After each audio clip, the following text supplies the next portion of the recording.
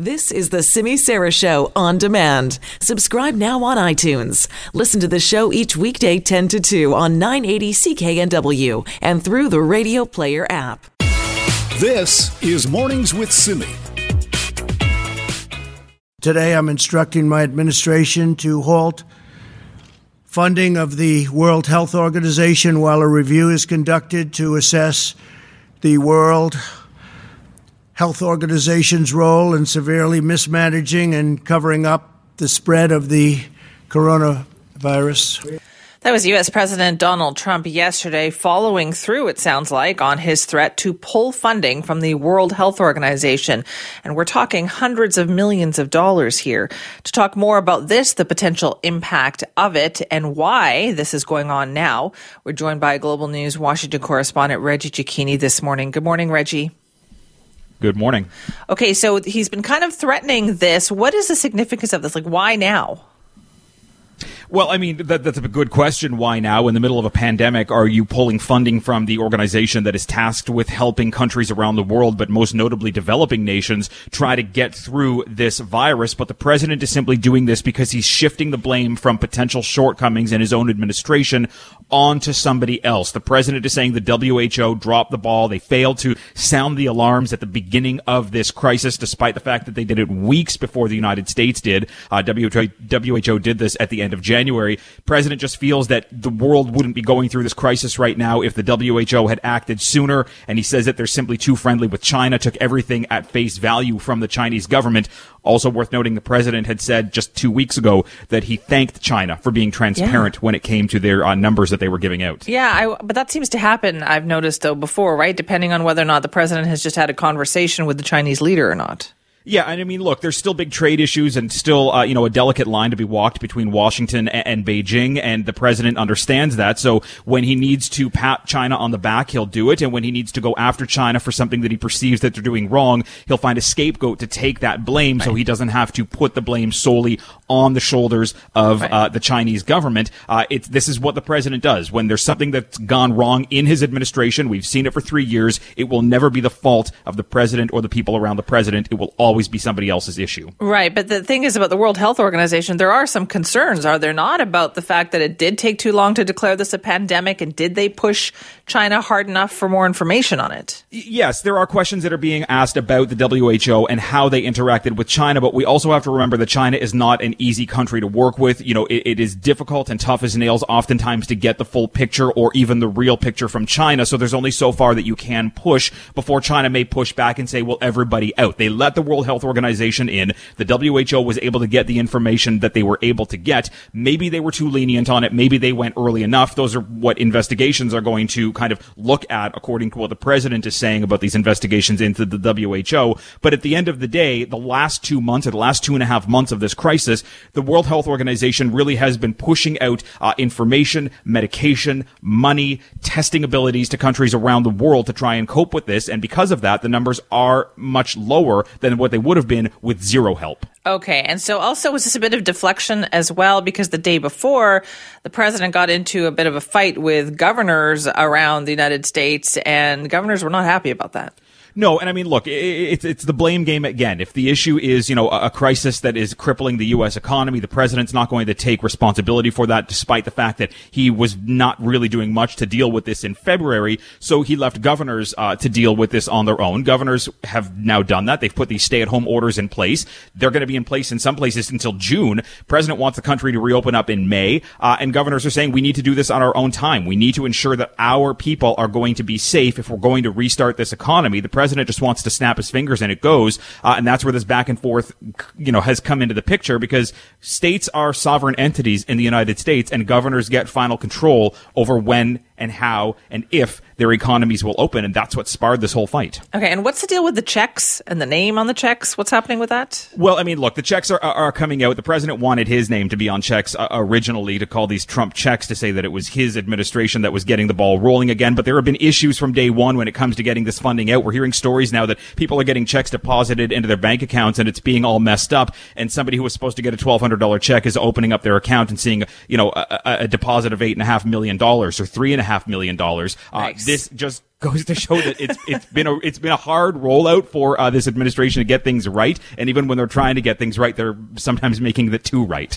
Yeah, well, I'm sure that guy was pretty happy for a brief shining moment, right? Seeing his actual bank balance there. Well, it was a couple. There have been numerous cases of people getting millions of dollars in the bank. Obviously, they're getting it. The government's getting it back. These are bank issues, but this is what happens in a crisis like this. You try to roll things out really quickly, and there are big mistakes that can be made. Right, but I guess I got to get that money into people's bank accounts because that's not looking good right now. Okay, thank you very much for that, Reggie. Thank you.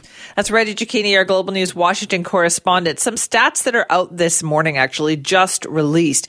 For instance, when it comes to retail sales in the United States, they dropped by 8.7% in the month of March alone.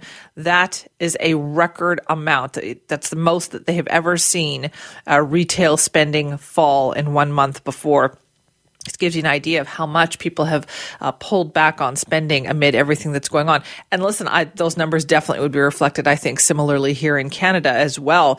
I mean, what are we spending money on other than groceries at this point, right? Not gas, not commuting, not lunches, not dinners, not movies, not clothes, not going to the mall, not doing anything like that. So, yeah, I would imagine those numbers are similar.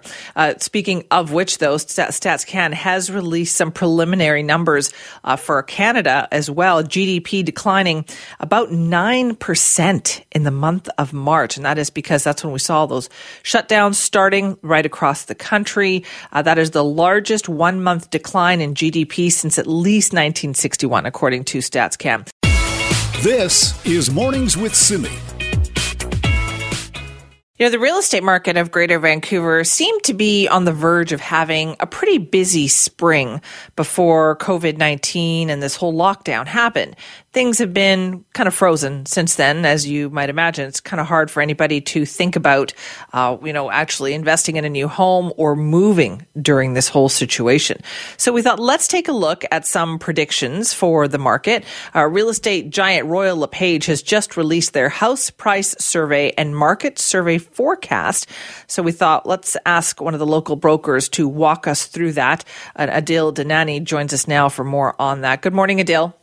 Good morning, Simi. Thank you for having me. Now, would you agree that the spring had been looking pretty good until this whole situation erupted?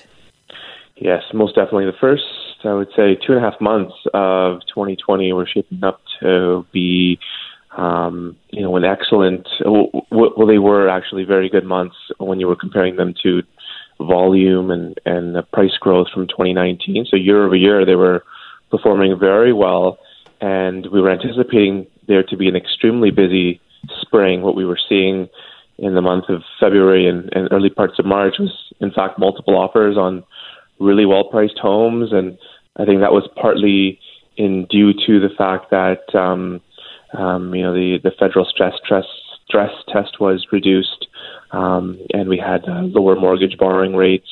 So I think there was a confluence of factors there that was leading to a more active spring. Okay, so it was looking good. Then all this happens. How would you describe the market right now? So I'll give you a quick snapshot of the first 2 weeks pre-COVID and then post-COVID activity. So we had a little under about 136 transactions per day for the first 14 days of March. And then if you look at the last 2 weeks of March, that went down to about 93 transactions per day. So there was still activity and there were still transactions being done, but obviously transactions were down 40%. And those were the numbers for March. And naturally, as the quarantine was encouraged in British Columbia, fewer home buyers were out there, trying to buy a home.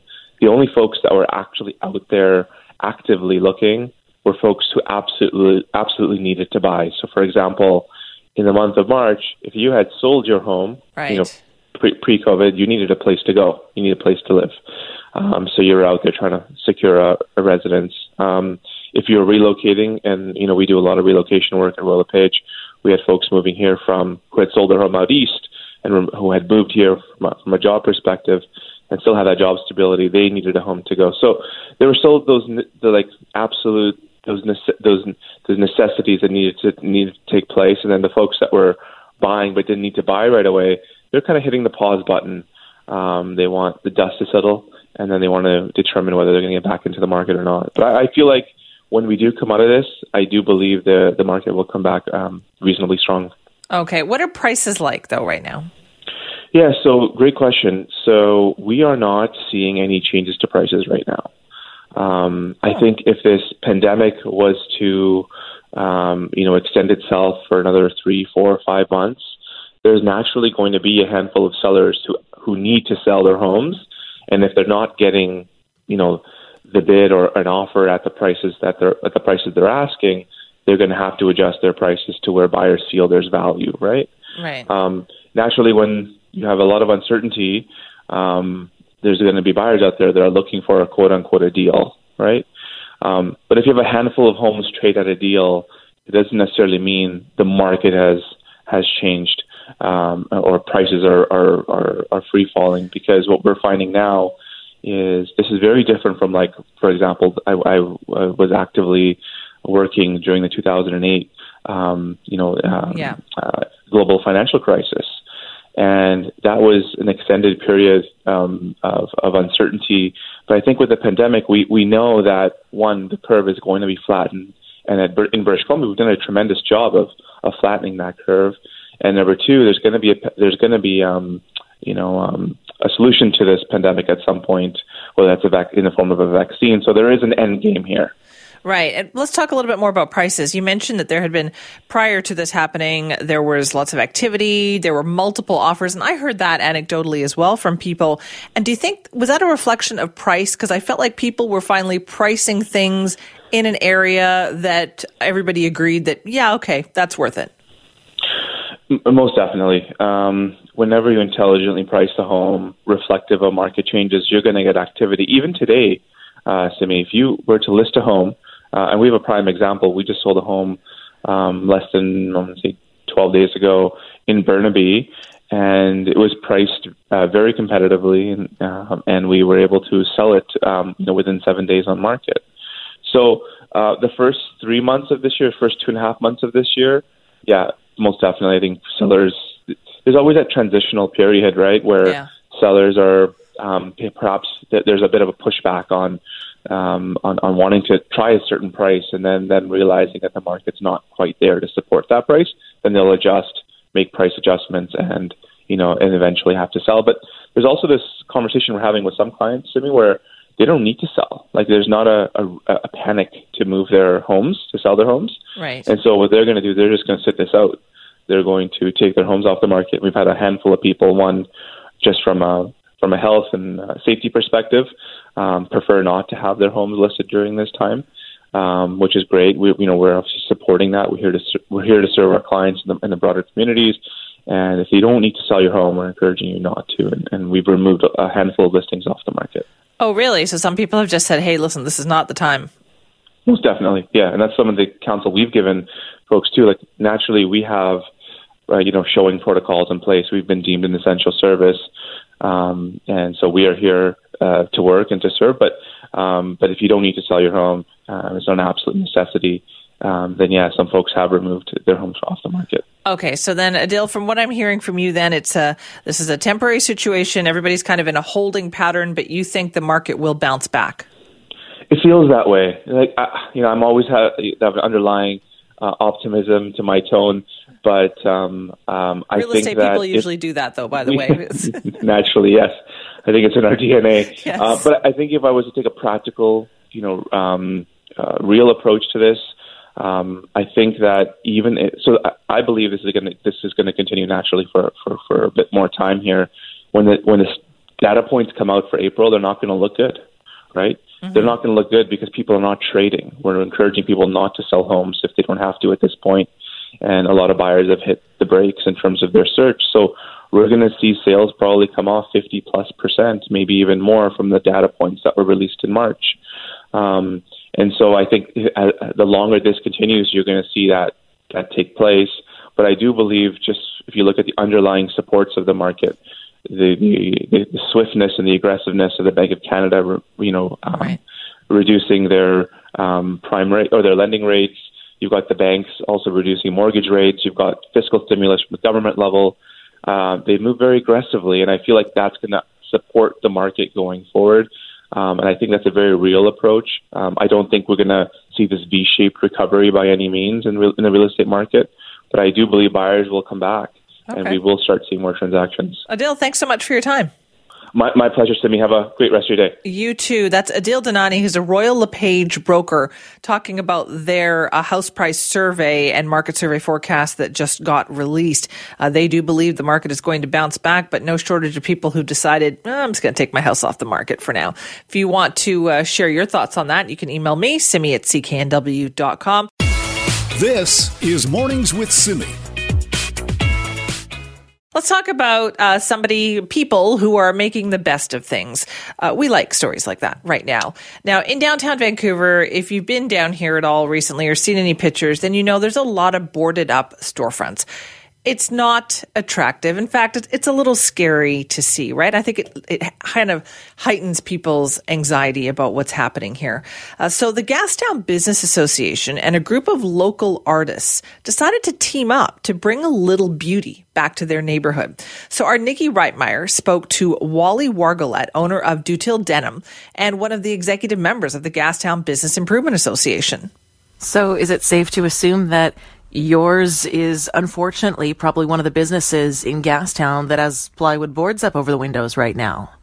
Yes, unfortunately, we are one of the businesses that have closed our doors for right now due to COVID-19, and we do have some plywood on the windows to protect them against breakage. But we were excited when this program started, and we could get some beautiful artwork put out there, so the vibrancy of our neighborhood can continue during this downturn. So for anyone who's otherwise unfamiliar with the project, can you explain what's been happening to those boards of plywood that are over store windows right now? Yeah, so this actually started Kim at Kim Prince down in Gastown. She also had to board up her windows and had the idea of, maybe there's a way to turn a negative into a positive, and had a call out to some artists who put some beautiful pieces of art up, really congratulating and thanking all of the first responders and healthcare workers, and that kind of just grew. So the executive director, Stephanie Schultz, put a call out to other businesses in the neighborhood and said, would anyone else be, willing to give their storefront windows up to have some artwork created? And that right now we have over 20 businesses, 35 pieces of art. Some of it has been dedicated to the healthcare workers and the leaders of that, but also some other amazing murals have been put up as well. In our storefront, we have both a beautiful abstract piece of art and then also a message about the importance of social distancing at this time. Now, a lot of people, of course, won't be able to make it down to Gastown right now to check out this project, but there's something kind of cool that you guys are doing to make this available to the public, right? That's exactly correct. So the gastown.org website has called Murals of Gratitude. So we've had some photographers come down, take some beautiful photos of this amazing artwork. And so if you don't have access to Gastown right now, you still can see the beauty that has been created in our neighborhood by going out to gastown.org. This sounds like a really great example of small businesses, even in the toughest of times, coming together to make their neighborhood a better place. Well, that's really what it is. I think that, at least from my perspective, Gastown has such an amazing vibrancy and has so many, still a very independent business ownership. There's not a lot of bigger chains in our neighborhood, and so there are a lot of individuals. This is their daily passion, right? And our neighborhood is a passion to many folks. And when this COVID-19 hit and we had to close our businesses, it certainly was a negative, but I think the spirit of our neighborhood really kind of rose to the occasion here. And again, we're trying to turn a negative into a positive and to bring that vibrancy back to Gastown. And I'm very proud of what we've been able to accomplish here. It really is such a positive twist on what is normally a pretty negative story. How about for you guys, for your business? How are you holding up? Well, it's tough. There's no question about that. We have locations in Toronto, Calgary, and also here in Vancouver. And the one thing that I think has helped us a little bit is we do have an online presence. And while that is certainly not enough to really sustain all three of those locations, it has helped us And we're really hoping that will help us gap this time for us. Even though the brick and mortars are closed, we're doing our best to get jeans out to those who need them. Well, I could certainly use a pair myself. I was noticing a hole starting to form in my jeans the other day. Yes, well, we can take care of that for you, definitely. Well, thank you so much. I look forward to checking out the mural project online and getting a new pair of jeans. Beautiful. Well, thanks for the chat today. We appreciate your, folks like yourself in the news who are bringing the story out to the greater public. We appreciate that because there is so much negativity going on right now, and I think we're all feeling a little uneasy, and I think positive news stories like this is exactly what we all need to hear right now. This is Mornings with Simi. Well, what parent out there right now isn't looking for something different and fun to do with the kids? And if you could do it via computer, well, then even better, right? And remember how much excitement you had as a kid when you got to tour the local fire hall? Well, the North Vancouver Fire Department is trying to help you out with both of those things right now. You can't come in person, but they do have a remedy for that. Assistant Fire Chief Mike Danks joins me now to talk about what it is that they're doing. Good morning. Good morning. Thanks for having me on the show this morning. Well, thanks for coming up with this idea. And how did you guys come up with this idea? Yeah, this was an idea that was brought up by the crews, and it was discussed. And it's a very unusual, unprecedented time right now that we can't have people at the fire hall. So we were trying to find ways that we could still share the inner workings of the department with our community. And this seemed like a really good idea. Okay, so how does it work?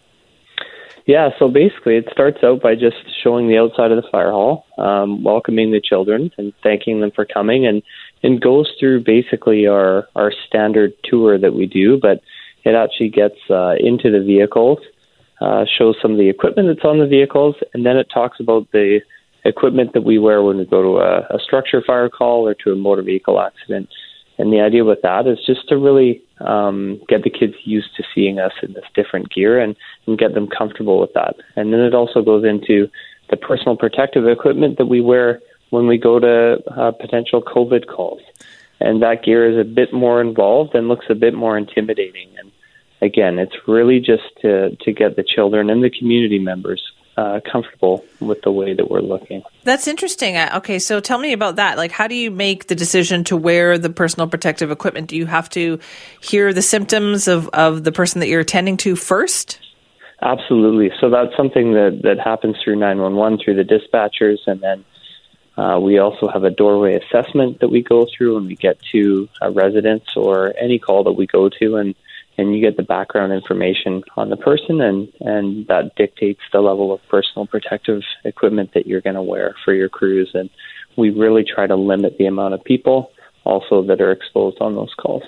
So would you say, Mike, then you put this tour together based on kind of the most popular questions or the most commonly asked questions that kids want to know about? Yeah, absolutely. And to be quite honest, there's a lot of adults out there that are interested as well. And I think for the crews, this was a bit of a break for them. It was something fun for them to do. And we don't do a lot of filming at the hall. So this was a neat thing for them. And I know there was a small blooper reel that they got a lot of laughs out of. Fantastic. Also. Has it been stressful for firefighters as well? Like how have you guys managed that? I think we're doing well. We do regular check-ins with our members. But I think, on a broader level, it's really important for everyone to check in with their loved ones and neighbors and friends. And this is a stressful time for everyone. And this is a time we really need to pull together as a community and look out for each other. All right. So are people taking you up on this? How many people have checked out the virtual tour? Yeah, we've had a lot of people checking it out, thanks to media outlets such as yourself giving us some exposure. So we've had thousands of people that have gone through the tour, and hopefully that will continue. Okay, so where can people find it? Yeah, so it's on our Facebook site. We have it up on Instagram, and there's a link on our Twitter as well. So we're NVC Fire on Instagram and at NVCFD on Facebook. Okay, well, I'm definitely going to check this one out myself. When it comes to showing people what's inside the truck, which is what fascinates me, what is the most popular question that you get about that? I think the air packs are pretty interesting for people. They're They're built into our seats, so we can put them on quite quickly, and we can still do up our seatbelts to be safe. You'd be surprised, but a lot of people like the flashlights. We also have the thermal imaging camera that's on the trucks as well. And another thing that we wear that people really seem to like is the headsets, and that's just to obviously dampen the noise inside the vehicle, and it allows us to communicate as well. Well, that's cool stuff. See, I'm going to check this out. Mike, thanks so much. Thanks for having us on. Well, good luck. It's Mike Danks, Assistant Fire Chief Operations for the North Vancouver Fire Department, and they have put up a virtual tour so that anybody, kids in particular, though, can see what really goes on behind the scenes at the fire hall. So you'll find them on their Instagram page or on Facebook, where the kids can just sit down and see everything that is going on there at the fire hall, and it sounds fascinating. This is Mornings with Simi. If you own a small business and are struggling to pay the bills or pay your staff, we launched the Canada Emergency Business Account. That was Prime Minister Justin Trudeau just heading into the weekend, so a few days back.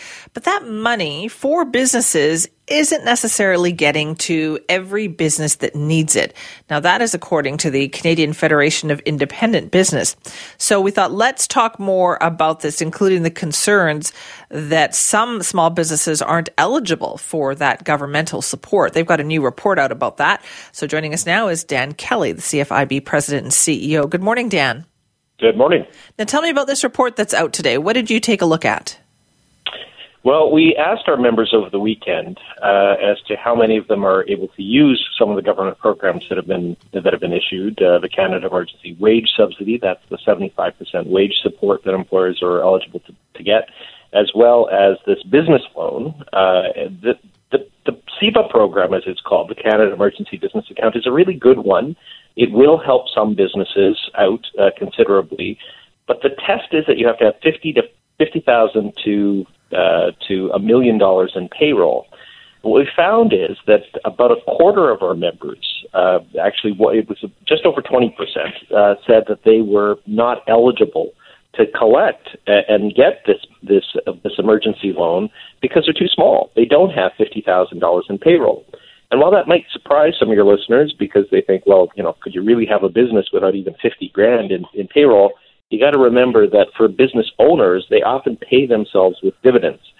So they don't pay a salary, and therefore their own, if you've got a husband and wife, a mom and pop shop, their income that they take personally would not be included in the calculation.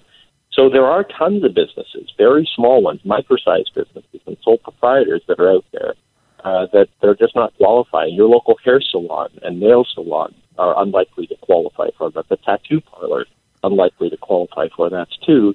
These are businesses that have in many provinces been ordered to shut down 100% and are not eligible for the basic loans that many other businesses can, and that's unfair. And now, is that something that you think you have the ear of government on this? Is somebody listening? I think they are. This happened with the wage subsidy. The government announced the program and then announced further changes, opening it up to more businesses. We demonstrated where the shoe was pinching, how many businesses were not going to be helped by it. And then they have 3 rounds of changes that have helped out. We're hoping the same will occur with this emergency business account. The really important feature of it for small business owners is that it's interest-free. You can borrow up to $40,000, not have to pay any interest while you have it, and $10,000 of the loan is forgivable.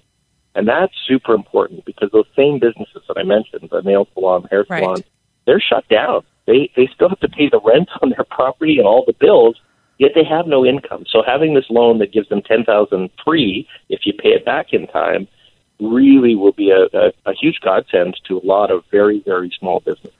Now, how are small business owners feeling right now in terms of the long-term health of their businesses? It is quite worrisome. We've been testing this. We've done major surveys of our 110,000 members each weekend for the past 4 weeks. And we are at the point now, as this is starting to drag on, now we're into the second month of essentially a shutdown of the economy, where 80% of small and medium-sized businesses across Canada are closed, either completely closed or largely closed. And of them, a full half of businesses, 51%, say that if the current restrictions continue until the end of May, they are worried that they may close permanently. That's half of the business community. Can you imagine? We've all chosen to live in neighborhoods that we're happy often have terrific little independent shops and restaurants that we love. Imagine if this goes on another month and a half, that we may see half of those businesses gone forever. And all the jobs that they create and all of the community groups that they support will suffer as a result. And we just can't let that happen. And that's why these kinds of supports are so important. We need more provincial support, including in British Columbia, to help offset rent. Saskatchewan just moved and is offering every business that is shut down a $5,000 one-time grant. Those are the kinds of measures we need to see replicated in British Columbia and elsewhere. Now, is that when you talk about businesses that may not reopen, is that right across the board, every type of business, or is it like retail, or is it food and beverage? What is it? That 51% is an aggregate of all sectors of the economy. In some, it is much higher. The ones, though, that are most hard hit are those in the service economy. Personal services, of course, retailers, restaurants. Those are the ones that took the earliest hit. Anything connected to the tourism industry, obviously, is deeply hard hit. So hospitality in general, including hotels. Many of them have almost no income coming in, or, in the case of personal services where there's physical touch involved, like a hair salon, a chiropractor's office, they have a physiotherapist. There is no possible way for them to have an income at this particular point in time. You're not going to be able to deliver a nail appointment online. And so you're really, really struggling to get by, and we need to make sure that some of these businesses make it. I wonder as well, Dan, though, like with some businesses like the nail salons or the hair salons or whatever the case may be, you would expect that as soon as they're allowed to reopen, they'll be busy again, right? There's a lot of people who haven't gotten that haircut or haven't had any grooming done or anything like that. But they'll be busy. They're going to be busy. Right, but some of them won't be. Like, I'm wondering about more the tourism sectors, the hotels, like travel. Like, aren't there certain areas that we should kind of be focusing on as probably won't be bouncing back as fast as others? You've hit the nail on the head. Tourism will be very hard hit, and many businesses are worried not just about what's happening during the emergency phase of COVID, but what's going to happen immediately afterward. How long is the tail effect going to be? And for tourism in particular, so germane to British Columbia, how long is it going to be before people are back on cruise ships or overseas tourists coming to visit our beautiful places across Canada? It's going to take a bit, I would imagine, and even tourists from the U.S. or other Canadians may be reluctant to move terribly far from home in the immediate aftermath of this. So we have to worry about them. But even those service businesses that are entirely shut down, who will see customers come back because they need them, there's only so much you can do. You can't cut hair 24 hours a day. True. You're going to be busy, but capacity is going to mean that you're not going to be able to reap the benefits of it for a while. It's true, and it's not like you can suddenly start charging more either, right? You can't charge. You may not be able to charge more, and you can't cut two heads of hair at the same time. That is so true. Dan, thanks so much for the insights. Anytime at all. That is Dan Kelly, the president of the Canadian Federation of Independent Business, talking about some surveys that they've done that show only about half of the small business owners that they surveyed are confident that their business will survive until the end of May if the current conditions last. End of May is, feels like a long ways away right now, 6 weeks, but imagine where we were 6 weeks ago. It's only we've been a month in this lockdown, and I know it feels like forever already. So how are businesses going to last until the end of May? But that issue of the hair salons too got me thinking, so when these lockdowns do start to get lifted bit by bit, what's the first thing that you want to do? Do you want to make that appointment at the hair salon? Do you want to go for a beer on the patio somewhere? Like, what is that first thing that you really want to do when this is all over with, or at least partially over with, putting us on the right track? Email me, simi@cknw.com. This is Mornings with Simi.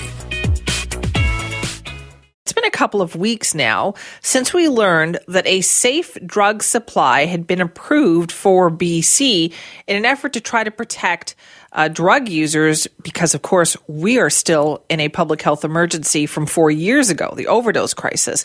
In fact, yesterday marked the exact 4-year anniversary of the declaration of that public health emergency. So we wanted to know, is the safe drug supply, has that policy been implemented? How has it been going? So joining us now, Judy Darcy, the Minister of Mental Health and Addictions and MLA for New Westminster. Thank you for being here. Thank you so much for your interest in me. Good to be on your show. I'm very curious about how this works. So is the safe drug supply policy being implemented? It is, absolutely. I mean, we acted at the first moment that we possibly could. The federal government allowed several weeks ago exemptions under the Controlled Substances Act. They could take effect on March the 25th. And so on March the 25th, we issued provincial guidelines to govern safe prescription medications in this COVID-19 unprecedented situation, and it is two public health emergencies. And I think it's critically important that while we are dealing with a COVID-19 pandemic, we still continue to stare down that other public health emergency. We were making, finally, the death toll was beginning to come down, not quickly enough. We had a long way to go, but beginning to come down, and now people who use drugs, people who are struggling with addiction, are at great risk. So we have been rolling these out very quickly through the doctors of BC, through nurses and nurse practitioners, because it's critical that prescribers first and foremost know about it, the ones who can prescribe safe prescription medication. Critical for pharmacists to understand it. Critical for people who work in supportive housing, who work in places like the Downtown East Side and the social agencies there, the health authorities. And I'm really excited to say that the BC Centre on Substance Use, who is really the body that drafted these guidelines with a whole team of people, that they had 400 prescribers on a webinar within about a week of when the guidelines were issued. So that's really important because it needs to get down to the front line, and the front line there is both the people who prescribe as well as the people who need safe prescription drugs as an alternative to the poison drug supply. So what is the criteria then for somebody to use this program, and how does it work then? Do they just walk into any clinic to get this? No, they don't. No, these prescriptions need to be prescribed by a doctor or a nurse practitioner. Basically, people are at risk in several ways. If you are already on safe prescription meds, and there are significantly more people who are, because we've done a really big push on that in the last few years. If you're already on safe prescription meds right now, you have to go to a pharmacy every day or almost every day. That's not about You can't respect physical distancing when you go to a pharmacy every day. And if you are living in really crowded circumstances, or if you're homeless or living in poverty, again, really hard to physically distance. So those folks are at great risk unless there was some change in the rules, and the federal government has allowed those to take place. So it means, for instance, that pharmacists can extend prescriptions. They can issue verbal orders to refill prescriptions. They can have prescriptions delivered to somebody's home.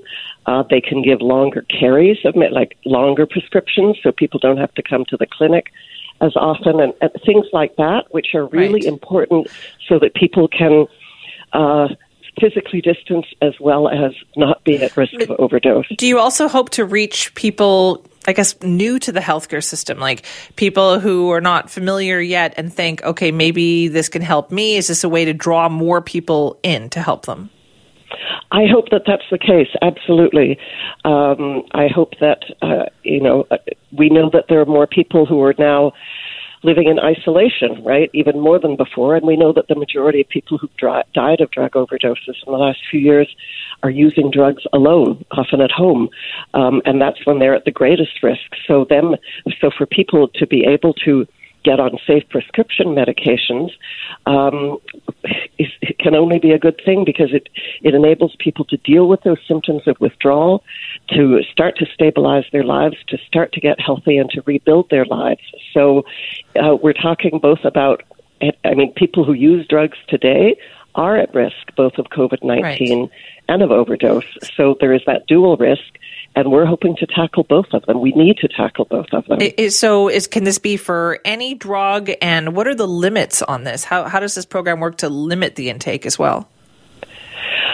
Well, there aren't limits that are set on it, except not all doctors in the province, not all nurse practitioners have training in addiction medicine, and that's why the training that the BC Centre on Substance Use is doing is so important, because we want to get to a place where addiction issues are treated as part of healthcare.